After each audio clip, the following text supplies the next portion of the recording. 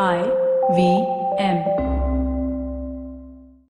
Paytm Money has built a completely digital investing experience where you can start investing in mutual funds in minutes. Yes, that's right, in minutes. Seriously, guys, no paperwork required. If you're investing for the first time, you can download the Paytm Money app and complete your KYC verification in less than 30 minutes. If you're an existing investor in mutual funds, you can enter your personal details and start investing in just a couple of minutes. That's it, folks. That's all it takes to get started on Paytm Money. So go to the Play Store or the App Store and download this app because smart investors choose Paytm Money और अब mutual funds के लिए भी Paytm करो.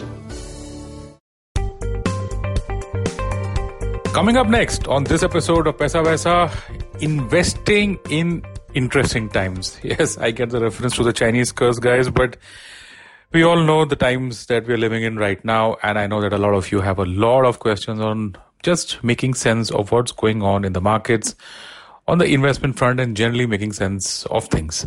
My guest, Radhika Gupta, CEO of Edelweiss AMC. We're going to do this on a Zoom call. The audio quality might not be that great because, well, we're not in the studio, but we hope to be back in the studio soon. I hope that your best wishes are with us, and I hope that all of you are staying safe. So coming up next, is a really special episode of Paisa Vaisa. Hey everybody, welcome to another week on the IVM Podcast Network. I'd like to thank our sponsors, Paytm Money Upfront. Guys, we're heading into week 2 of the lockdown, and I'm sure it's been challenging for all of you, just as it's been for us. We're doing our best to make sure that we maintain our schedules, but beg your indulgence if we slip. In the meantime, if you're looking for more stuff to listen to, might I suggest you go dive into the archives. We've got over 6,000 episodes of content we've created over the last 5 years, and I'm sure there's something in there that you'd love listening to. And with that, let's get you back to your show. Folks, welcome to Paisa Vaisa. I'm your host, Anupam Gupta, B50 on Twitter. And, well, the show must go on. These are extraordinarily tough times, something that a lot of us haven't seen.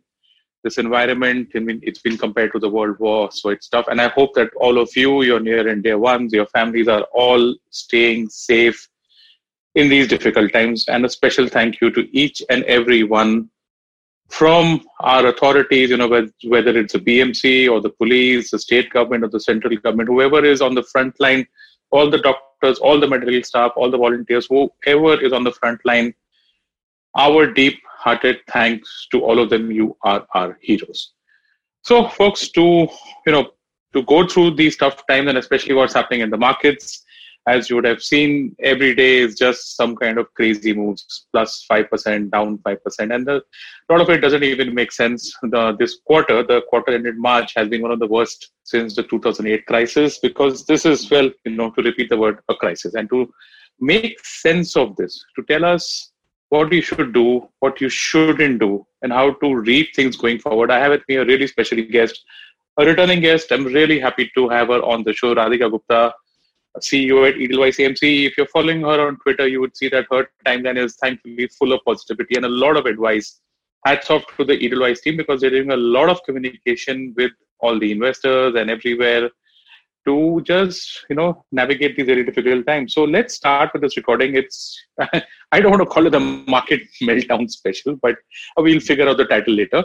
But let's start with this. Radhika, thank you so much. Thank you for for doing this. I wish we were in the studio, but we're not. You're in your home. I'm in my home. We're doing this over Zoom. For folks, the quality of this audio recording might not be the great, but we're doing the best we can. Radhika, welcome to the show. Let's start off.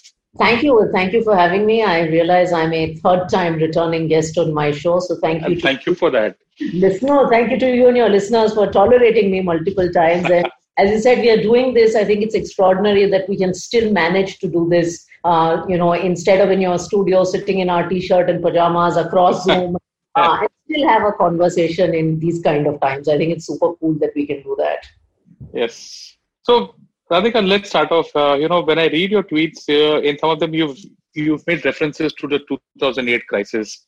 So what exactly is happening? For someone, say, who started his SIP 3 or 4 years ago, with all the communication that has gone in, with all the awareness programs that have gone in, how does one make sense of what we are seeing right now in the markets? We are now in April. March, thankfully, is over.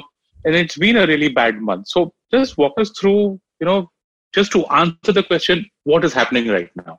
So I think, and I'll be a little honest, I think there are two kinds of investors. And I think the investor who saw 2008, which is why I make so much reference to it, is probably a lot more comfortable right now. But I think for the investor who's a post-2008 investor, the 2014 kind of investor, as you said, it is a confusing time. I will not take away from that. In fact, you are probably looking at the screen and wondering, what is going on? I think the first message I want to tell the investor is this is reality. It had to happen. Now, whether it happened in 2020 or 22, or whether it happened because of a war or corona or some reason, this was going to happen. Once in a decade, once in 15 years, once in 10 years. And by the way, I do believe that these so-called events, meltdowns, black swans, as you call them, they're actually going to get more and more frequent in the world that we live in. So this has to happen as part of your journey. And I always tell, young Anupam investment analysts who join me that it's very popular to say in the investment professional, you have to see a cycle. Or I want to tell investors, you have to see a cycle. And this is your time to see that cycle. And the cycle is not easy, but the cycle is going to teach you a lot. You're going to become a much better investor after that cycle. I mean, I was slapped personally as an investor in 2008. Talk to us about that. Let's make this pause. Let's tell us about how you went through that. What was that like? It was very interesting. So I started earning in 2005 and I started saving in 6, obviously. And you take a little bit of time to get into the mold of investing. And I have to admit, I was 24. Bonuses were really good on Wall Street. And I was like, okay, let's put this all into equities. I thought I was much smarter than I was. I'm going to convince Wall Street professional, etc. So put 100% of my money into equities. This was 2006-07. So it's great. And I was like, I'm young, I should just do equities, whatever. And everyone was doing it. And then Anupam 2008 happened. And now what happened to me is, not only did my portfolio value half, I worked for a company, an asset management company whose AUM halved. Wow. My husband is also in the same profession. He worked for Goldman. Goldman's stock collapsed. Our bonuses collapsed. The returns of our funds collapsed. So everything collapsed together times 2. And then incidentally, we had to move back to India in 2009 because we took that decision. And when we had to move back, we redeemed the funds, obviously at substantial losses. And for me, that was my first big realization that, listen, I am basically very levered to markets. I'm like a 5x bet on markets because of who my husband is as a household. And so my personal finances have to be super conservative. And I learned about this then. And so now I make sure that my investments, and I can talk about more there, are actually far more conservative, even though I'm a markets professional. So I hold a lot of conservative instruments because I realize that the rest of my life is very, very aggressive. And that's why I'm a lot more comfortable in 2020. It's a much easier crisis for me to handle financially than 2008 was. Okay. So messages now, in the sense that just an answer to the simple question, what should we do? And you can break down the category of investors any way that you can. You can look at someone who has, for example, whose SIP is 3 years old, 5 years old. I think even 10-year SIPs aren't doing exactly great. So I wanted to talk about 2 specific aspects. One from your own experience, which is asset allocation. Mm-hmm. And the second is, what should I do now with my SIPs? Let's just answer those 2 very specific questions. What should I do on asset allocation? And, before you do the asset allocation and SIPs, I think for 80-90% of the world, the first thing you should not do is react dramatically. I've said this on social media itself. There's a beautiful quote that, when you're stuck in a storm, it's not a time to make big strategic decisions because your mind is very clouded. Even as a CEO running a business, this is not the time to make large portfolio changing decisions because your thinking is very colored. And in a crisis, in a bull market, we tend to paint a very rosy picture of the world. In a bear market like this, you tend to paint an overly pessimistic picture of the world. So the minimum I want to tell people who are listening is don't react dramatically because you're probably going to take extreme steps that are not good for you. I actually see transactions on of people not only cancelling SIPs, but taking money and moving it from small cap funds to overnight funds. I mean, this is just sheer fear. And that shouldn't happen because right now, remember, the losses that you see are notional. when you press that exit button and act, those losses become real. So don't act. That's step one. For an SIP investor specifically, what you will feel like is my returns are super negative. Remember why you did the SIP. You probably did the SIP for a goal. That goal was a long-term goal. It was probably a 5 to 7 year goal. Keep that goal in mind and don't react. Don't stop your SIP. Obviously, if you have income or job challenges, then things are very different. But remember, you did SIP so that you could actually accumulate more units through this market correction. So please don't go out and stop your SIP if your circumstances let you not stop your SIP. That's the biggest disservice that you can do to yourself. Have the courage to get through. I also want to tell you that, there are lots of these messages that float around saying SIP investors have not made any returns for the last 4 years. Don't measure equity performance at the bottom of a cycle or at the bottom of an extraordinary event. It's like me telling you, Anupam, if you were a salaried employee, I'm going to do your appraisal after the worst month you've had in the year and just judge you basis that. That's probably not such a good idea, is it? No. So I think that's a nice comprehensive answer to begin with, that right now when you do anything, you're actually making notional losses real. As you said that you actually know people who are probably stopping a mid cap or a small cap SIP and putting it into an overnight fund or whatever. That's when you're actually, making the notional losses real, and that you should not be comparing something like an SIP, which is a long-term product, when it's at its worst cycle. We've got that part, and I am continuing my SIPs. That much I know for sure. I don't know about the listeners, but I hope that your answer has helped them through that. Tell me about the brave. Some people who say that, okay, why don't I start an SIP right now? Tell us about your thoughts on that. So I think, look, there is, the old saying about being greedy and starting to invest when markets collapse is a very valid one. I would also say that obviously markets are a game. I mean, someone told me very interestingly today that mutual funds are not like buying soap. When when you buy soap that, you wash yourself and you smell nice. With mutual funds, it's a little bit of a risk reward, right? Either you'll make money or you may not make money, right? I found that interesting. Now, your chances of making money, if you invest after the market has fallen 20-30%, are probably better than your chances of making money if you invest after the market is up 20-30%. I mean, this is just basic common sense. And I mean, this is common sense that everyone reiterates. Obviously, the challenge of investing at a time like now that people commonly face is, look, the markets are down 30, I invested, and what if they fall another 10%? I would say this, that, there are great opportunities that are coming. There are companies that are down 50, 60, 70%. And, obviously funds are down that much. So there is an opportunity to invest. If you're investing, one, be prepared that you're not going to time the bottom perfectly. Nobody times it. The best of fund managers don't. So if you're investing, be prepared that you could lose another 10%. But look, if you're investing over 5 years, you've got things, and you've got things at 30-40% discount. Now, if you didn't get a 70% discount, just keep that in mind. Second, you can also stagger your investments. SIPs are a good idea to start. If you're doing lump sum investments, we've also told people that if you don't want to be completely heroic but want to start getting your feet wet, the 3-month STP is a very good option to look at. So that's also something that you can do, because, that will smoothen out a little bit of this volatility. It's very hard to predict, Anupam, what will happen when this COVID-19 threat will get over, whether things will bounce back super sharply. So in 2001, markets fell and the bounce back happened in a month. In 2008, it took a year plus for the bounce back to happen. So no one can really time that. In that sense, an STP helps you a little bit. Okay. There was some very interesting data that Niranjan from Edelweiss had shared, I think yesterday. His tweet reads like this. You see, he says, gaining from downside protection since year 2000. And I'm just stating the facts, listeners. This is not any opinion. This is not anything. These are just pure facts. This is past performance, where he says that since year 2000, markets have clocked negative returns for 6 years. In 2000, it was down 13%, 2001, minus 15%, 2008, minus 51%.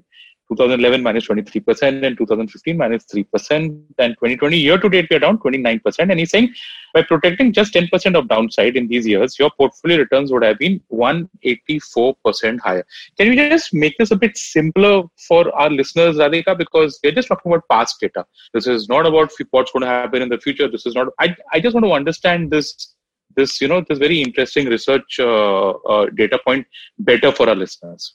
So I'm going to simplify the same point that the data is trying to explain with a very basic mathematical example, Anubhav. And I think it's a very powerful example. So if you have 100 rupees and your 100 rupees becomes 25 rupees, right? To go from, or your 100 rupees becomes 80 rupees, sorry. So you've gone from 100 rupees to 80 rupees. To go back from 80 to 100, so you lost 20% of your money when you went from 100 to 80. To go back from 80 to 100, how much do you need to make back? You need to make back 25%, right? 25%, yeah. Now assume your 100 rupees went to 50 rupees. So you lost 50%. To go back from 50 to 100, back to your capital, what do you need to make? You need to make 100% return. In the first scenario, you lost 20%. To win back to par, just to where you started, you needed to make 25%. In the second scenario, if you lost 50, to go back to 100, you actually need to double your money. And what Niranjan is trying to say with that data, which is something that we say, is it's very important. And this is where the whole point of asset allocation comes in, to control your losses. Because one of the challenges is that if your losses are so hard to bear, then coming back takes forever. And a lot of people just don't have that staying power. I mean, there's a beautiful example from history that one of the reasons that Russia is so conservative as a country compared to the US is that both of them won World War II, but Russia lost 10x the number of soldiers that the US did in World War II. So sometimes crisis, if you lose too much in a battle, it's very hard to continue. Your losses can't be more than you bear. And that's what that example is trying to illustrate with the help of simple math. And that's why we keep making, by the way, that point about asset allocation, that if your overall portfolio is down 50%, you have that human tendency to just say, forget this all, I'm never investing again, I'm sitting in the bank, I can't handle this. But if your portfolio is down 10, 15%, somehow you emotionally have staying power. Wow. So just walk us through that. This is such a powerful point, because people, for some reason, refuse to look at portfolio level performance. They are just so caught up with this market is down 30% and this and that. I want to wrap up this episode on this exact point, asset allocation, because, there is one group of people who believe so much in finding the bottom and investing in the bottom. Maybe it's an ego thing. But what I've realized is, any stock that falls 50% can then fall 90%. So each time that you think that you're actually buying something cheap, you don't know what's going to happen next. And that's why portfolio performance, and that's why asset allocation makes such a big difference. So just walk us through your entire thought process on this asset allocation framework, which I think, times like these bring out the importance of asset allocation. Maybe it's once in 10 years, but when you see your portfolio's hit is just 10, 20% because, you were smart enough to park some money in a debt fund. I don't know. So just take us through that. So I think asset allocation is a big word, but actually it's very simple. It's just not putting all your eggs in one basket, and that one basket is Indian equities. When you do asset allocation, what do? You take your 100 rupees and you put maybe 50 in equities, you put some amount in fixed income, you put some amount in gold, maybe you put some amount in some dollar investments, because by the way, the rupee has also collapsed. Now, a lot of people think, why do I need to do this? I have a 10-year holding period. Equities is the highest return asset class. And, why do I need to have any debt?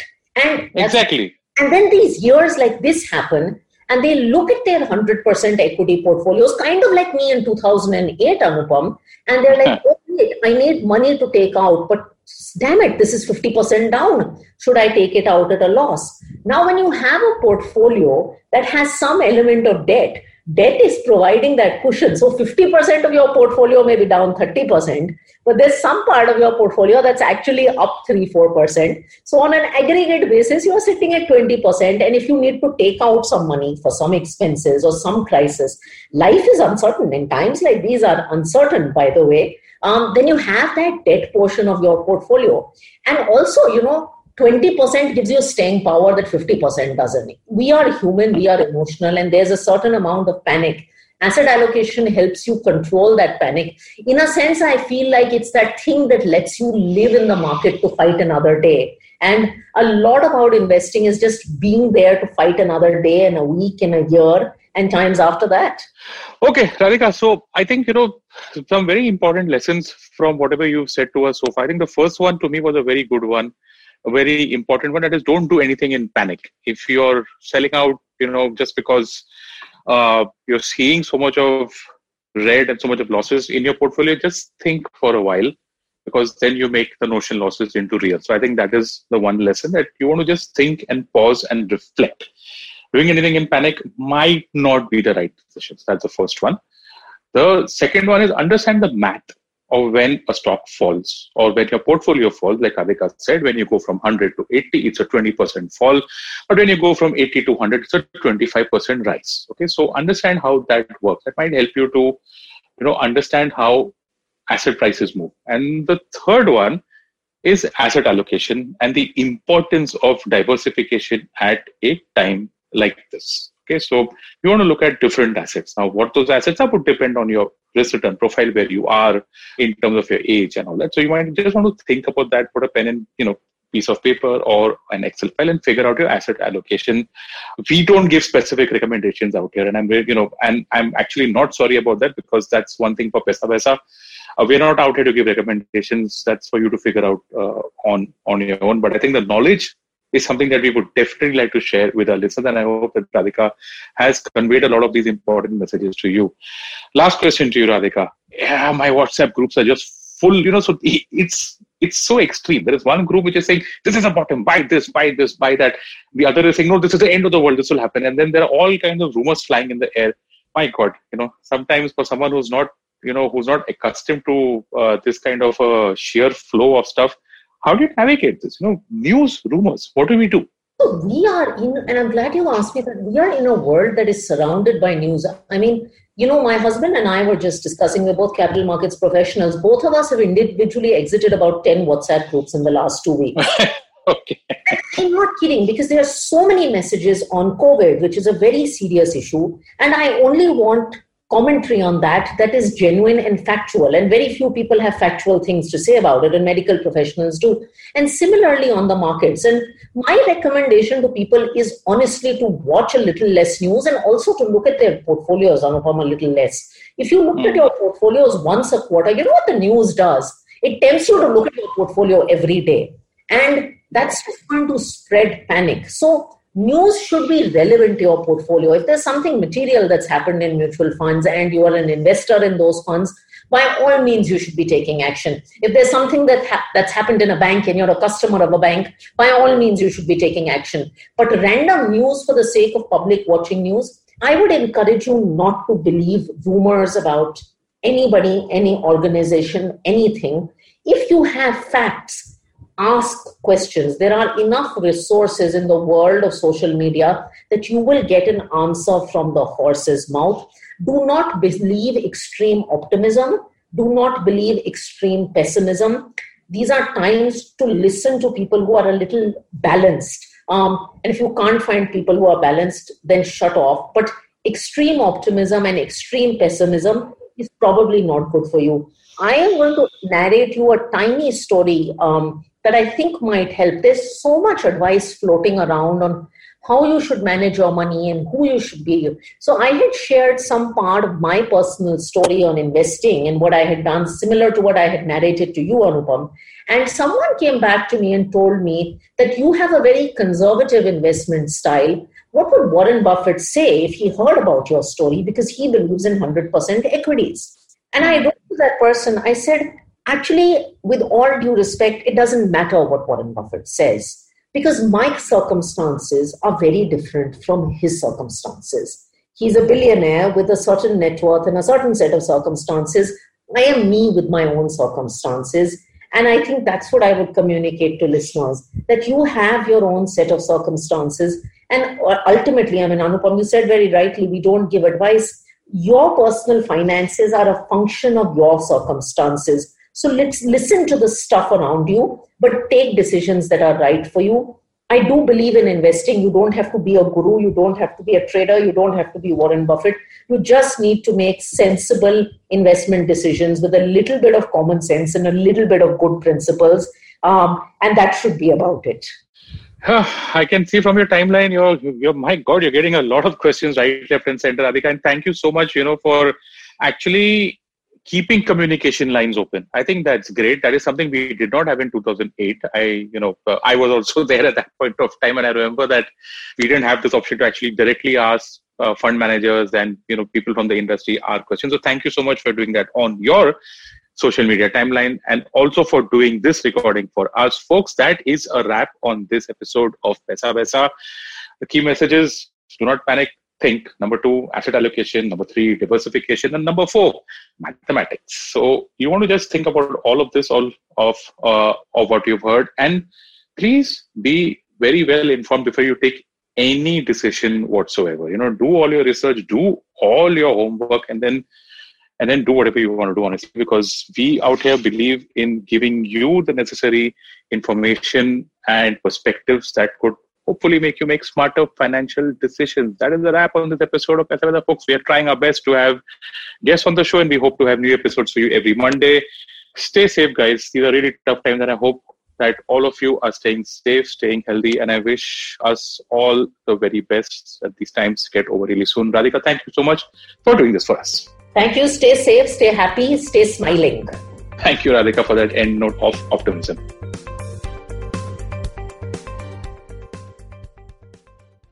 No material on this show should be considered as financial advice. The material on this show is for informational purposes only. Please consult a financial advisor before taking any investment decision. Advertising is dead. Yep, you heard me right. Advertising is dead. We're all in the content business now. Let's not call it news, TV, radio, etc., etc. It's all content, and we're in the middle of this weirdly exciting phase where all the borders and lines that have been drawn over decades has been swept away by this lovely thing called the internet. We're a show where we don't dwell on just the stuff that is now, but rather the wider stuff about advertising, media, content, and the whole goddamn circus surrounding it. Tune in every Tuesday for our weekly unboxing of the mystery box we used to call advertising. I'm Varun Dugirala, co-founder and content chief at The Glitch, and this is my new podcast, Advertising is Dead.